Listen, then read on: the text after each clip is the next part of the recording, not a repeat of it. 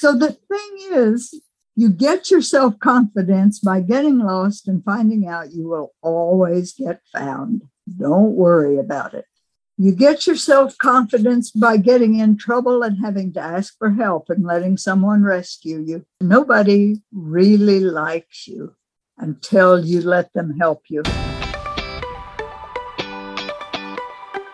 I'm Emily Goff, a human connection coach, speaker, and mental health advocate with an insatiable sense of curiosity and adventure, always asking more questions and using the power of stories to teach, learn, and grow. It's about allowing for room to grow, and this podcast focuses on three main pillars: human connection, personal growth, and freedom. We cover topics like relationships and cultivating genuine supportive connections with ourselves and others, speaking your truth, shattering personal barriers, radical self-acceptance, and courageously leaning into your skill sets. Whether it's a solo episode or bringing on highly curated guests with incredible stories, experiences, and expertise to share, we're leaning in and taking the entire idea of growth to the next level, all while still covering the uncomfortable topics that many of us like to avoid. There's always more room to grow. Let's do this. Hey, welcome back to the Room to Grow podcast. Emily here. And today's episode is extra special because I have the most incredible guest. I came across her. Her name is Joy Elliott. I came across her in a Facebook group that I'm in where she put up a post about traveling solo, which wouldn't necessarily be a huge deal. I travel solo all the time. The difference is that she's in her 80s.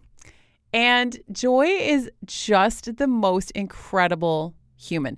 I feel like she has somehow lived 3-4 different lives packed into one lifetime. And she didn't even start traveling solo. And we're talking basically backpacking, like staying in hostels with students essentially that were like 20 years old and just having the absolute time of her life. And she ended up writing a book about it called Joy's Journey. I read it. It's fantastic.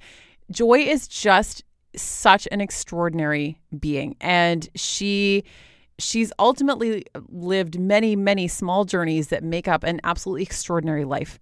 And she is talking, we actually recorded this in 2 different sessions, and we still didn't even get into huge portions of her life that we just kept running out of time for. I could sit and chat with Joy all day. She's just incredible. She came from an extremely poor farm in Oklahoma when she was a kid. And she actually ended up at a young age, she was in such despair, and we get into this a little bit, that she ended up climbing an oil rig with the intent of jumping off. She talks to us about that and what changed her mind. She had a short career as a commercial fisherman. She lived years as traveling around the entire United States, just from one city to the next. And then she ended up actually having a career that culminated in being a private contractor in the Middle East. It's just fascinating. Joy is talking to us about her relationships, love, grief, self-confidence, and the lessons that she's learned about that, all the way from what her mother taught her at a very young age to how it grew and developed, and how she was sort of forced to grow out of her shyness in order to get to where she was going. We're talking about travel, loneliness, finding yourself in the most unusual ways. And she's such an inspiration. I don't know how else to describe her other than to say what a beautiful human she is inside and out, and that she was named appropriately because Joy is the epitome of joy. She brings joy everywhere she goes. So I'm so excited for you to listen to this one. This one is different than what I usually do, and it is also longer than what I usually do, but I really recommend checking out her book. I've linked it in the show notes as well, and connecting with Joy on Facebook, because she is just the most beautiful human. She's out traveling again right now. You can go keep an eye on her adventures, and let's dive into this. Welcome back to the Room to Grow podcast. I'm so excited to have Joy here today. Joy Elliott. Joy, I have been looking forward to this for weeks, ever since we set this up. I'm over the moon. And I was just telling you before we got on that I posted just a little tiny snippet about you and your story on Instagram when we arranged this. And people were messaging me on Instagram already very excited about this and wanting to come drive across the United States to meet you. So Thank you for doing this. Yeah, thank you. I'm glad to be here, and I'm excited too. And Oh my goodness. before they drive across the United States to meet me, they better be sure I'm here because I don't stay in the same place very long. And we're going to get into all of that today. So I'm Okay. so excited to talk to you today. So tell us your age, first of all, and tell us just a little bit about you. Okay, I am 88 years old. I'm still very healthy. I take no prescription medicine, and I am a going rascal. Okay. About 5 years ago, my husband passed away, which is not an unusual experience for women my age. Of course, at the time, I was so devastated, I thought I was going to die. And I did what I could to survive. First, I cleaned my house. I scrubbed every square inch with a toothbrush. And then I realized that if I just sat here and thought about it, I was going to die too.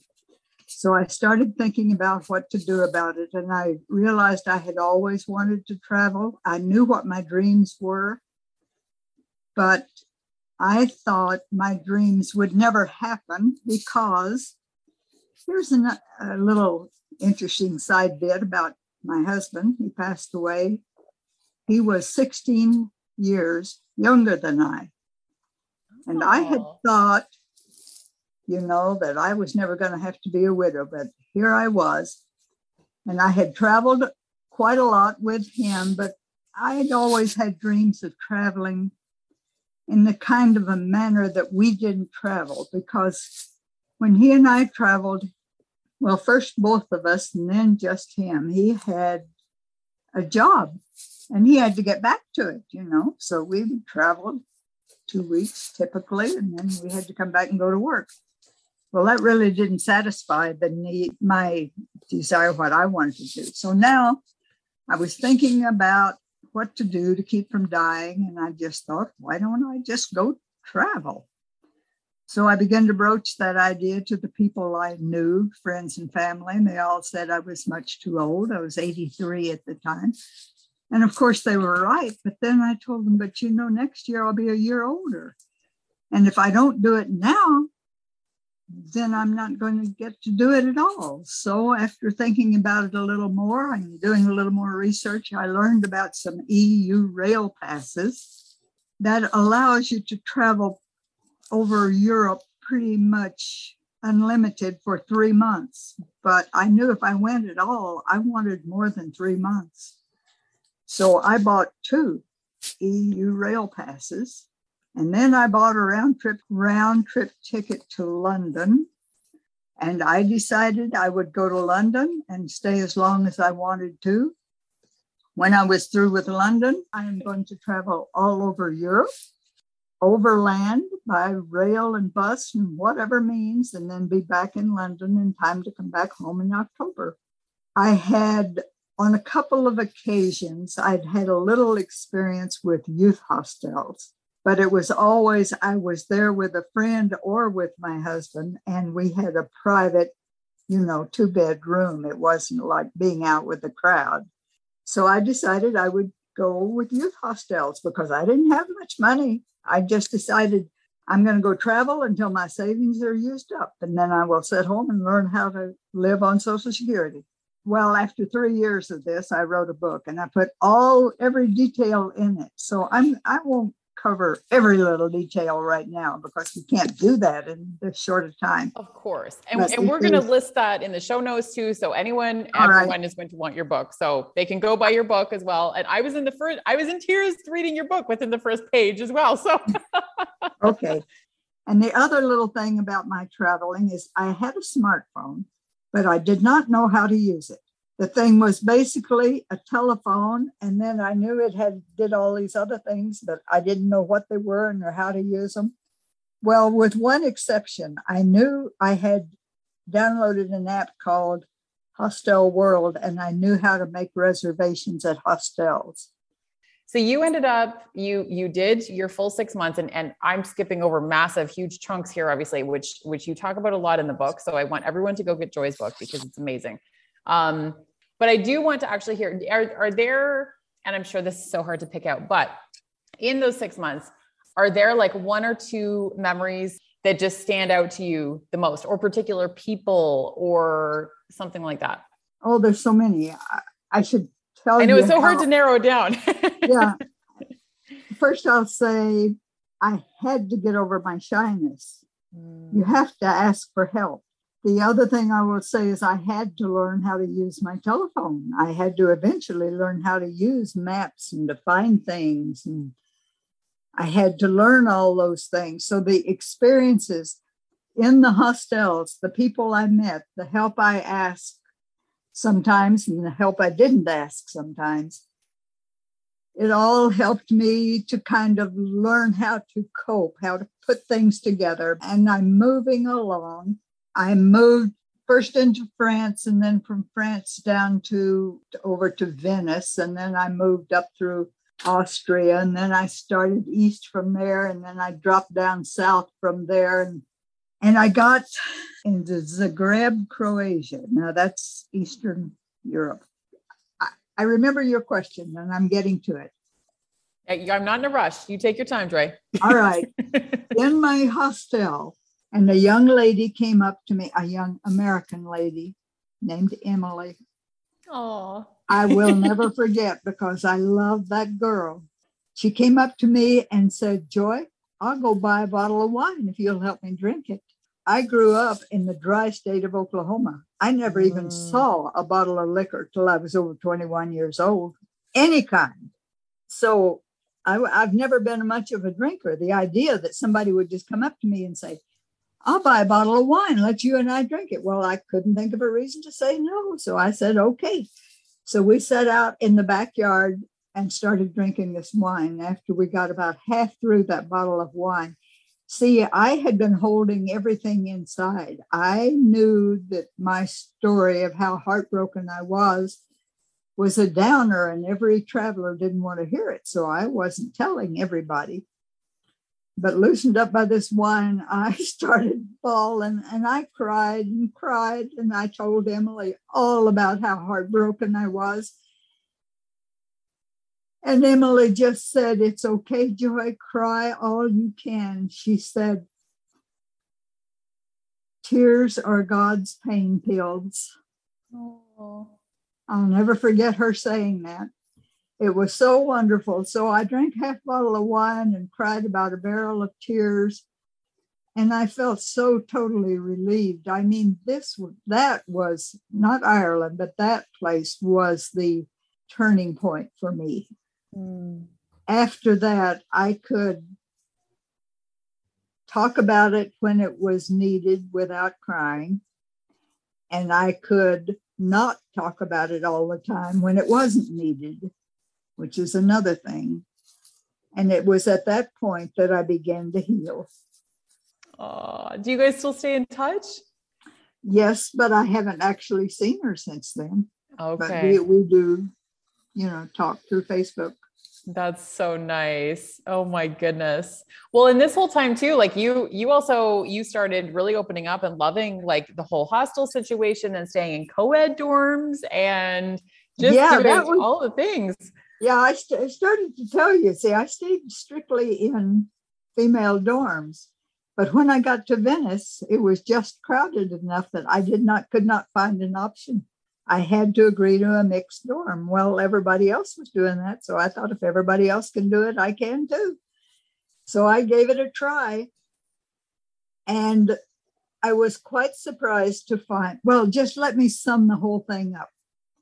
All the rest of the summer, I stayed in mixed dorms. And in that whole summer, I never saw or heard anything that caused me to blush. I love those dorms, the traveling young people are the finest young people in the world. I became such an optimist from just having met them. I keep telling everyone, if this world can survive until those people are in charge, then we're going to be okay. Because those are good people.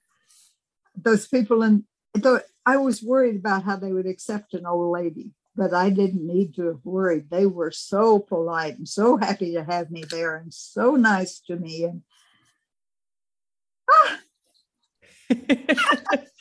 You made wonderful. so many incredible friends. Yes. And there are pictures of many of them, including Emily, in my book. Yes. I've seen them. You have all kinds of amazing pictures with everybody. Oh my gosh. That's awesome. No, they're just incredible. And the fact that you have continued to travel since, other than, I know the pandemic kind of put a damper on some things, but I only missed 1 year because of the pandemic. Oh, good. Okay. I missed 2020, but last year I went back. Good. You see, by the end of the 6 months, I had learned so many things. Let me summarize them quick for you. One of them I had learned is that 6 months is too short. Europe is big and you cannot see it in 6 months. So you have to get sensible, look at a map and say, I'm going to take this corner. The other thing I had learned was that you should never buy round trip tickets, because the whole second half of the summer was planned with it in mind that I had to be at a certain place at a certain time in order to get on the airplane and go back home. If you're going to travel the way I did, you want to be free to go home when you want to and from wherever you want to at any time you want to. I realize it costs a little more money, but it's worth your freedom, and having your options open is definitely worth it. I want to talk a little bit about what you learned about asking for help and overcoming your shyness and self-confidence and everything else. And there was one particular quote that I wrote down from your book, that when you were talking about the self-confidence that your mother planted in you growing from within. And you said, and this was one of the quotes, you said, quote, however, the ability to ask for help and do things by myself meant that the seed of self-confidence was sprouting within me, end quote.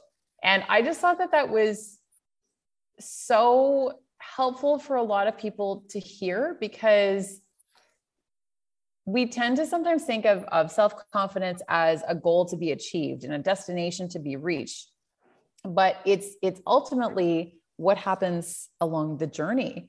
And when you started learning to ask for help, did that then also translate into not just while you were traveling, but then you started to be more open to asking for help and more confident in all the other areas of your life too? Oh, yes. I was so shy. And now I tell people, if you wind up in a queue with me, you're going to get talked to. If you tell me to be quiet, I will, but I'll pout about it. I'll never tell you to stop talking, Joy. Okay. You can talk to me all day. All right. I love that so much. And I also just really want to underscore for anyone listening how you made so many of these changes from within at an older age, because I think a lot of people hit certain ages and it's like they just kind of throw in the towel and think, oh, I'm too old for that, or that's never going to happen for me, or this is just the way I am. Tell me a little bit about that. Okay. Even at my age, I feel, or the age I was then, I felt like after that 1 year of travel, I was just almost a totally different person. And I didn't set out to do these things to become self-confident, it's just that I was desperate to do something. I threw myself into the mix, and this asking for help happened because it had to. I got in situations I had no choice. I had to ask for help. And at one point, I was so lost, I couldn't find my hostel. I won't go into the details of why I couldn't find the hostel I had reserved. I had arrived in a new town. I was pulling my suitcase looking for it. I had directions. I didn't know how to use my cell phone. I was lost. And I saw some other people walking, holding up that cell phone up in front of them, like old pictures of a divining rod, like they're looking for water. The cell phone is moving the right direction and they're following it. And I realized, geez, I have got to learn to do that. So I just felt like I had to. I asked those people, where they were going and how they were doing that. They were pulling suitcases too. It was a young couple. And it turned out they were going to my hostel. So I followed them and we went directly there. And here's what happens. When you have to do it, you have to do it. And then when people are nice to you and they save you, and it works out perfectly, and everybody just smiles at you, you get all this self-confidence. Geez, that wasn't so bad. That worked out good. I made a new friend. I learned all this stuff. So the next time you need to ask for help, it's a little bit easier. That's how you learn.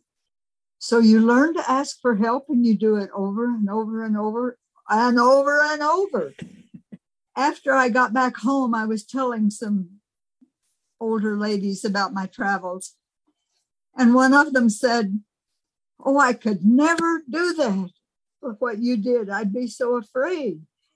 And I said, "Well, tell me exactly what it is you would be afraid of." And she thought for a moment and she said, "I'd be afraid I'd get lost."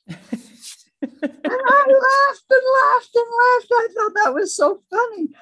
I said, "I was lost all summer. That was the best part." So the thing is, you get your self-confidence by getting lost and finding out you will always get found. Don't worry about it. You get your self-confidence by getting in trouble and having to ask for help and letting someone rescue you. You know, one of the things I had always known, a bit of wisdom that I had known in my life, but not really known in my heart until that trip, is that nobody really likes you until you let them help you. Oh, we need to let that drop and let that sink in. Yes. Tell me more about that, Joy. It's not what you can do for everybody else in the world. It's what you will let them do for you. Because once somebody has saved you, you are now theirs. Oh my goodness. And they will love you forever after.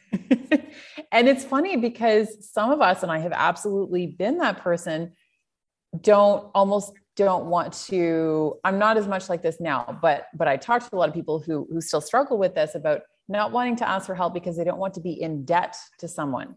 But I think, you're framing this a completely different way that I love. No, it doesn't put you in debt to them. It puts them in debt to you. Oh. Let them help you. Once somebody saves you from a bad situation, you are now their project. You are alive because of them. They have to take care of you. And I know a lot of people would also struggle with and feeling like, well, but then I'm just a burden. It's a burden everybody wants. Because everyone wants to feel needed. That's exactly. Everyone wants to feel needed. So let them. I totally agree. Because I've learned a lot about this in particular the last couple of years. And when I have opened to ask for help, it has been given so generously and not with strings attached, but in ways where it has actually built stronger relationships. Oh, yes. Yeah. It makes people like you more. And I have so many, similar experiences of getting lost and asking for help and just having like the most like beautiful generosity given to me, but you don't know if you don't ask, like if you don't put yourself out there, and when you're traveling alone, a lot of times you have to, there is no other option. But you finally learn to talk to people because they're nice and they want to be talked to. Yes. Ask for help when you need it. With old people like me, if you aren't looking forward to something, to a new phase of your life, what will happen almost immediately is you won't know anything except you won't be excited about anything except what you remember. All you can talk about is what you remember. You can tell people the stories of your past. And I like to do that. Yeah. But I'm more excited about what's in the future. Well, you're such a rare anomaly, Joy, because most people spend their whole lives never doing what you've done, particularly not in your age category. Like most people would never consider doing that at your age. And I think that it's just so empowering for anyone listening to hear what you have done and how you have changed your entire life just in the last 5 years. Oh, I have changed my entire me. Yes, you were a different Joy than you were 5 years ago. I truly was. Oh my goodness. Oh, things are just so good. And I'm looking forward so much to this summer and the future. And life is good. Oh, Joy, I have never beamed, like positively beamed throughout an entire interview. Like my face actually is sore from smiling for an hour straight and also like crying at points.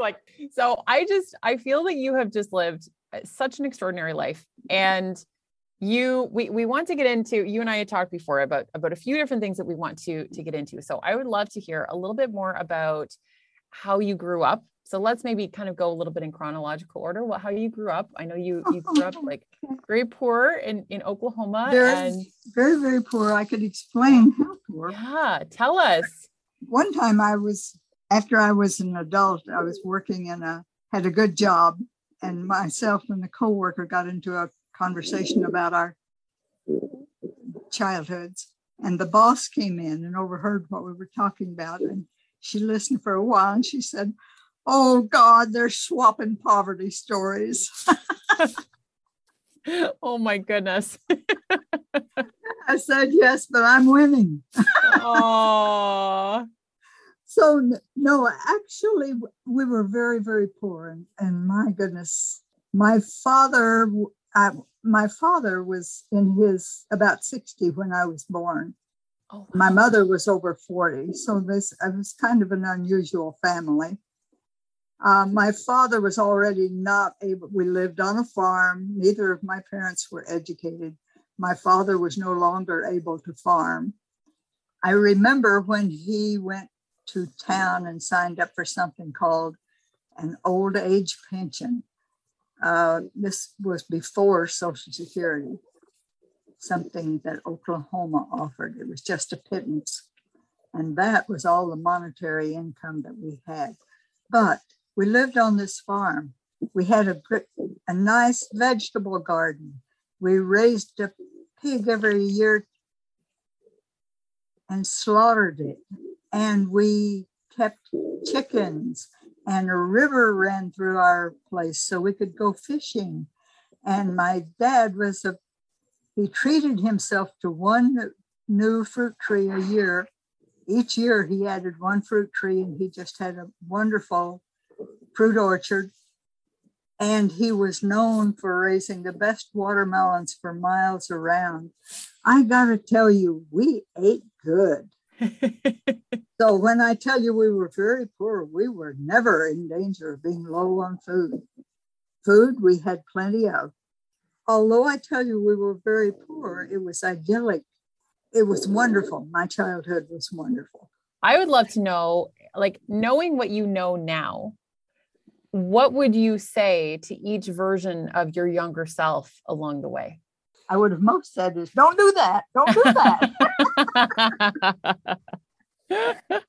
But, I do remember something that my mother said to me often. And as you can tell, I absolutely adored my mother. There's this one thing that she used to say pretty often. If I was ever indecisive, my mother would always say, "Well, do something, even if it's wrong." That's a good answer. I love it. It's true. Just take the action and then you figure it out, right? See, now I thought about this since I was an adult, and I realized what she was doing was giving me permission to make a mistake. Yes. And the other thing I have figured out since I'm an adult is that there are very few mistakes you can make that can't be undone. Do you think that there was something that you changed somehow, or was it just like circumstance, or was it all of the lessons that you had learned, sort of the culmination of that led to such a happy marriage? And what made you not throw in the towel and give up hope after the first 3? Well, I did. Did you? Threw Yeah. in the towel and gave up hope Oh. after the first three. Let me go back. I'm back to this first one. Okay. So here I was in this dreadful marriage, and I have not told you the worst parts of it. This husband, who had a job now and then, we lived in a three-sided room up on the hill. He had a job, and his job required him going out of town at one point. So packed his bag, and he went in his suit, and he went and did whatever he had to do for the job. When he got back home, he left his bag for me to unpack. And when I unpacked, I found his suit pants covered with blood in front, which was completely obvious that he'd just left them on for a quickie. Yep. And I thought that my life had ended. That was so traumatic for me. I was a religious person.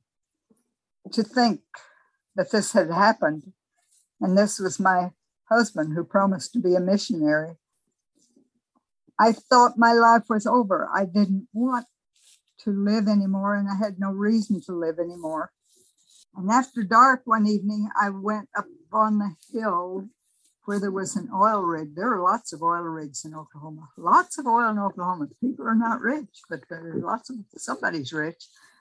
Lots of oil rigs in Oklahoma. So there was one up on the hill, not too far from where we live. And I went up there and I climbed all the way to the top of that thing. I had good intentions of jumping off when I got to the top, because I thought that life couldn't go on after this horrible thing had happened in my life. I got all the way to the top and I tried, but you know what else? I'm not sure if this is what saved me. Maybe I was just a coward, but suicide is also a sin. So after I stayed up there several hours, I just climbed back down and went back home. But I really believed that all of my life would be, no matter what happened, it would be on this side of that event or before that event. You said something before about the events that are turning points. I don't know that this was a turning point, but when you said that, it reminded me of that event, because that's the way I felt about it. I thought all my life would be divided. And I have something to tell you. That wasn't true. It wasn't very long before I hardly remembered that event. I have something to tell young women, especially when things happen that is horrible. It's life-shaking. You think you'll never get over this. You'll get over it. Don't jump off the rig. There is life after this event. Keep going. It's going to get better from here on. That's what I had. That's something about my life. Thank you for sharing that, because I think that there are a lot of people who need to hear that, especially from someone with your years of wisdom and experience that you have truly lived that. I think that it's easier to hear that and take someone's word for that, and to be able to truly believe it when it's coming from someone like you, because age and wisdom do go hand in hand, hopefully, and they do play a role. Yeah. And I think that sometimes there's a couple clients in particular that I'm thinking of who are 20, 30 years older than me. And they're having a really hard time still having hope after particular events had happened. And I ended up booking them private sessions with a friend of mine who happens to be older than me. And I like to refer to her as the work that she does, it's like gifting hope. She gifts hope. And I was very aware of the fact that no matter how much life experience or how much of an old soul I am at the ripe old age of 35, that telling somebody who's older than me, who's having a really hard time, that there's still life on the other side of that event does not mean as much coming from me. Like, it just doesn't. I fully recognize and accept that. So I wanted to gift them with something else. And I think that this is exactly what you're doing right now, Joy, is gifting everyone with that beautiful piece of wisdom. Thank you for that. Well, you're just welcome. And I know what you mean about people won't listen to you. At my age, I have to say, occasionally someone about 35 tries to give me advice about something. And I just find it extremely laughable. Well, it is. And I recognize like the laughability in it. I'm like, who on earth am I to tell you what to do? Like, yeah, someone's always trying to tell me I should eat a better diet or something like that. And I tell them, listen, when you're 88 years old and as healthy as I am, you can talk to me about that. Until then, I don't want to hear it. I have to say, right before we started recording, Joy and I had jumped on. We were just starting to get ready. And all of a sudden, she basically throws her iPad down to go sprinting to the back door to beat the dog to the doggy door to shut it before he gets out. Before he eats the pool man. This is how spry Joy is, just for reference. Oh, yeah. Racing pit bulls. I raced that pit bull to the doggy door and I won.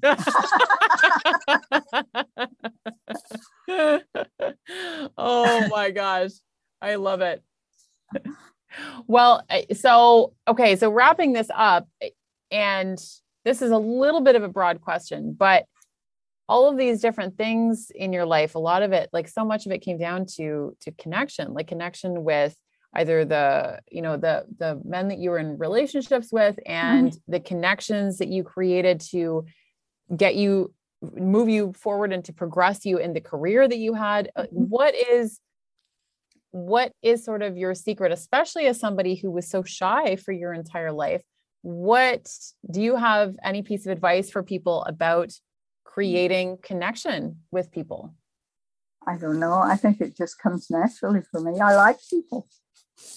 I think that's a huge key. I do. I think that's a huge key to it is wanting to be curious about other people too, wanting to learn. I think that you have a natural curiosity. Oh yeah. If I had time to tell you about the various people, specific people that I have met along the way that have helped me so much, I have come to depend on nice, good people. I've come to learn that the world is full of them. Yes. Yes. What a beautiful perspective that is. And I think that sometimes we all need a reminder of that too, especially for anybody who's maybe going through a hard time or having a difficult moment. To have that reminder of just how much good is in the world is really powerful. Read my book. Yes, exactly. Oh my gosh. All over the world. People have been in my life. Well, all of the information to get your book will be in the show notes. And Joy, I just want to say you are, I was going to say a national treasure, but you're actually an international treasure. You are truly an international treasure. Well, the one big thing I've learned, people sometimes ask me of all the places I've lived, where would you rather live? And I tell you, it has absolutely nothing to do with the place. It's the people. I agree. So where am I going to live now? I'm going to live near the people I love. I love that. I'm very fortunate they happen to live in really nice places. Oh my goodness. Well, Joy, thank you so much. I just think that you are an absolute delight. And this has just been so special. You're very welcome. I really enjoyed it.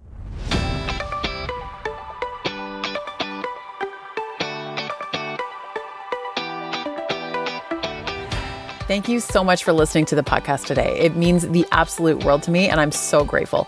For any references in the episode and all show notes, be sure to jump over to roomtogrowpodcast.com. And if this episode touched your heart, it would mean so much if you would take a quick second to hit subscribe, write a review, and share on social media or with someone who really needs to hear today's message. It makes such a difference to keep this podcast going so I can continue to bring you amazing content and absolutely incredible guests. Be sure to tag me over on Instagram at Emily Goff Coach so that I can thank you in real time for listening and connect with you. We're back every Tuesday and Thursday with new episodes, and I'm looking forward to growing with you.